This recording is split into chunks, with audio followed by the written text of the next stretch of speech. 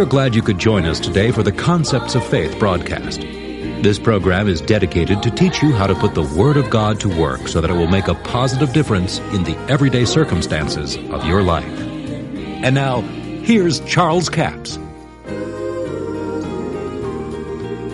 2 Peter chapter 1 says, God has given to us all things that pertain to life and godliness, through the knowledge of Him that has called us to glory and virtue, whereby are given unto us exceeding great and precious promises, that by these exceeding great and precious promises, you might be partakers of the divine nature.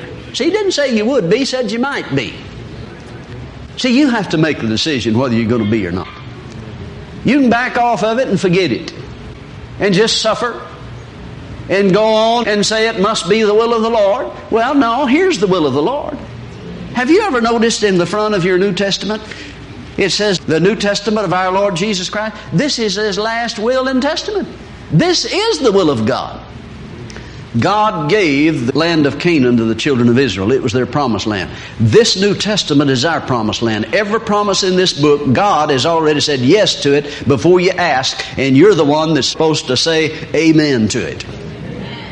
Faith is the substance of things. What things? The things God has given us. Well, now somebody said, Brother Capps, now if God has given me all things that pertain to life and godliness, then why don't I have them? Because faith is the substance of them. Well, why don't I have them? Have you ever called for them? See, Paul said, the righteousness which is of faith says the word is nigh me, it's in my mouth and in my heart. Get it in your mouth first. Somebody said, well, I wouldn't say that I'm healed when I'm not healed. I still hurt.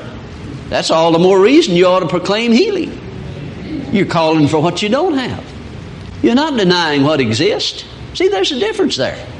God's method is to call things that are not as though they were. See, now sometimes people call things that are as though they're not. Now that's not God's method. That's denying what exists. But see, when I say, thank God, I believe I received my healing, I'm calling my body well. Thank God I'm well. Somebody said, how can you say that when you hurt? That's all the more reason I ought to say it. I'm calling for something that I don't have. Faith cometh by hearing. I'm saying what God said about it. By His stripes I was healed. He bore my sickness and my disease. I'm not denying what exists. I just deny it the right to exist in my body. Amen. We have faith and doubt not. We could say unto the mountain, be removed, be cast into the sea. Now, let me show you something here. Go over to Mark's Gospel, the 1st chapter. Here we find a man that comes to Jesus. Now, this leper, as far as we have any record to this point, there have been no lepers healed. Let's begin with verse 39. It says, and He preached, talking about Jesus, He preached in their synagogues throughout all of Galilee and cast out devils or demons. There came a leper to Him, beseeching Him, kneeling down to Him, and saying unto Him, if Thou wilt, Thou canst make me clean. Now notice, this leper says, Lord, I know You can, I just don't know whether You will or not. Now notice, he has faith, but yet he doubts. Now you know what doubt is? You know, I think we haven't understood doubt. Doubt is not unbelief.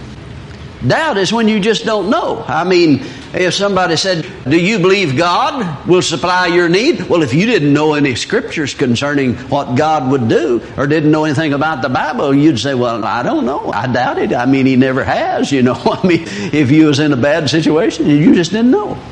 Well, I don't know. You say, you believe God will heal you? Well, I don't know. I doubt it, you know, if you didn't know it. Now, let me show you something.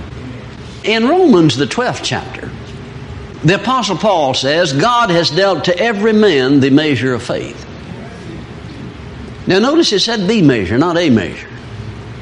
Now, what is the measure of faith? Ask yourself this. Have you ever stopped to ask yourself, how do you measure faith? You remember Jesus said to the disciples, oh, ye of little faith. And they finally got tired of that and said, Lord, give us some more faith. Well, you don't get faith by asking for it. Faith cometh by hearing, see. Now, how do you measure faith? Faith cometh by hearing the Word. See, faith in God comes by hearing the Word of God. Faith in God comes by hearing the Word of God. Faith in the devil comes by hearing the words of the devil. Faith in me would come by hearing what I said. See, the real truth is faith cometh by hearing. See, now Paul was talking about a truth when he said faith in God comes by hearing the Word of God. But faith in Charles would come by hearing what Charles said. See, so the real truth, the whole truth, is that faith cometh by hearing. Whether you're hearing God, whether you're hearing the devil, whether you're hearing the weatherman, faith cometh by hearing. Now, some people haven't understood that. And I'm amazed at the people around the country. They'll say to me, the devil told me so-and-so. Do you have a word from the Lord for me? And I say, yes, I have a word from the Lord for you. Quit listening to the devil. See, faith in the devil is fear. That's where fear comes from. You listen to the devil and you'll be filled with fear. You listen to God, you'll be filled with faith. So if you say what God says, faith will come. You say what the devil says, fear and oppression will come. But now here's a man that he's not in unbelief. He's just in doubt. He just does not know. He doesn't have knowledge, see. You notice 2 Peter chapter 1 said, He has given to us all things that pertain to life and godliness through the knowledge of Him that has called us to glory and virtue. Remember what Jesus said? If you continue in my word, then you'll be my disciples indeed, and you shall know the truth, and the truth shall make you free. Notice it was the knowledge of truth that set you free. If you don't have the knowledge of truth, you won't be set free. See, there's people that have a Bible today. That's all the faith there is in that Bible. But they're not set free because they don't have the knowledge of it. They have to have the knowledge of it. You can take a man that has the knowledge of being born again. He knows all the salvation scripture, and brother, he'll get you born again in a minute. He'll witness to you and get you saved. Turn right around and tell you, but God won't heal anymore. That went out with the apostles. Well, now what's wrong with that man? You see, he has the word concerning salvation. He has no word in him concerning healing. That's how you measure faith, the amount of word that's in you concerning a particular subject. That's the reason you can have great faith in salvation, get people saved, and just do good works, and thank God for that. But yet, when it comes to baptism of the Holy Spirit, well, he may tell you that's the devil. Now, see, there's a man that's right in his heart, but he's wrong in his head. He doesn't have the knowledge of it. So you measure his faith by the amount of the word that's in it. In salvation, he has great faith because he has the great word. He has lots of word in him. But when it comes to healing, he has no word, so he has no faith. Can you understand that? Now, here's a man who comes to Jesus and said, I know you can, but I don't know whether you will or not. Now, notice what happened. And Jesus, moved with compassion, notice this. Now, brother, when you see the words moved with compassion, you get ready, something's fixing to happen. And Jesus, moved with compassion, put forth His hand. Now, notice, He put forth His hand and He touched him. Now, Jesus was anointed with the Holy Ghost and healing power. How God anointed Jesus of Nazareth with the Holy Ghost and power and went about doing good and healing all that were oppressed of the devil. But notice nothing happened when He laid hands on that old boy. No healing flowed. Nothing happened until He said, I will, be thou clean. And immediately the leprosy departed from him. Now let me show you something. See, Mark's the only one that records that. I want you to see it. Jesus put forth His hand and touched him and saith to him, I will, be thou clean. Now the next verse is the key to it. And as soon as he had spoken, immediately the leprosy departed from him. Now let me ask you, did he speak first or did he lay hands on him first? Laid hands on him first, and no power flowed, no healing was there. You know why? Because there was doubt. He did not know whether Jesus would or not. Even though he put his hand on him, he still didn't know. His question was not answered. He had a legal doubt. Don't blame him for that. He just didn't know. There's a lot of people just don't know. But when Jesus said, I will, he got his question answered and he got healed. Now let me show you something. If Jesus Christ Himself came here tonight and had a prayer line and lay hands on you, if you didn't believe that it was His will to be healed, you would not get healed if He laid hands on you. Jesus Himself. This is proof of it. No power flowed. In His own hometown, in Mark the 6th chapter, it says that Jesus could there do no mighty works because of their unbelief. Now see, unbelief is different from doubt. See, this scripture said, have faith and doubt not. In other words, you can have faith in God's ability and doubt that He will do it, or doubt that He will do it now. Just keep putting it off. Keep putting it off. But Jesus in His own hometown, the Bible said He could there do no mighty works because of their unbelief. One translation said He tried to, but He couldn't. Can you imagine the Son of God trying to heal somebody and couldn't? One translation said He tried to, but He couldn't. There were no major miracles happen there because of their unbelief. Now the difference in doubt and unbelief is that unbelief is when you know the truth and won't believe it. Or when you have the truth. You see, you take a fellow that's never heard about healing. Well, he would doubt that God would heal him. But once you preached healing to him and showed it to him in the Word and he still won't receive it, it's not doubt anymore. It has become unbelief. Because he knows the truth, but he won't receive it. And in his own hometown, they knew the miracles he did. They knew the things that he did. They just would not believe in the anointing. They said, he's a carpenter. See, they could have got their barn roof fixed, but they couldn't get healed.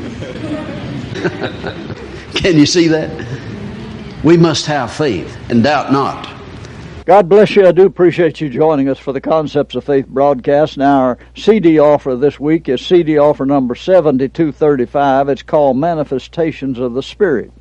And over a period of 30, 40 years, I've had more manifestations of the Spirit, I suppose, concerning business deals and situations, decisions I made in everyday life. And this is where people miss it sometimes. They say, well, these manifestations of the Spirit just for spiritual things. Well, they are for spiritual things as well, but they're also to give you a word of wisdom, a word of knowledge. That's part of it. There's 9 gifts of the Spirit. We won't try to talk about all of them, but I have had many manifestations of this. I've looked at property and spoke to the ground and called the property to come to me in Jesus' name, and they said that property will never sell. Everybody I talked to said the timber company owns, they'll never sell it. But in 10 days it came available. And I had a manifestation of the Spirit revealing to me that that property was good for development, and it came by the Spirit of God. And Paul said the manifestation of the Spirit is given to every man to profit withal. In other words, if you get the manifestation of the Spirit, you can rest assured that you've heard from God. And you have to learn how these things come about, and over time you can feel the impression in your spirit. That's CD offer number 7235, Manifestations of the Spirit. Now, one lady wrote me and she said, the Lord told me to send you an offering, and she said, Lord, I'm going to do it after I come back from the store. She had to walk to the store. I think there and back it was a mile. And the Lord said, no, do it now. That's what she got in her spirit. It was a word of wisdom. And she said, well, I'm going to do it when I come back. So she walked there, pulled out her checkbook, and found out she didn't have another check. She had written the last one. And the Lord tried to reveal it by getting her to find that out before she walked. She had to walk 2 miles then. And that's the manifestation of the Spirit is profitable. That's CD offer number 7235, 2 CDs for $15 plus $4 postage and handling. Until tomorrow, this is Charles Capps reminding you the enemy is defeated, God is exalted, and Jesus is Lord. To order the product offered today, call 1-877-396-9400 or write Charles Capps, P.O. Box 69, England, Arkansas, 72046. A complete list of CDs, books, and DVDs are available online at charlescapps.com. Through the website, you can listen to this radio program again and subscribe to our podcast. This broadcast is sponsored by Charles Capps Ministries and our listeners in this area.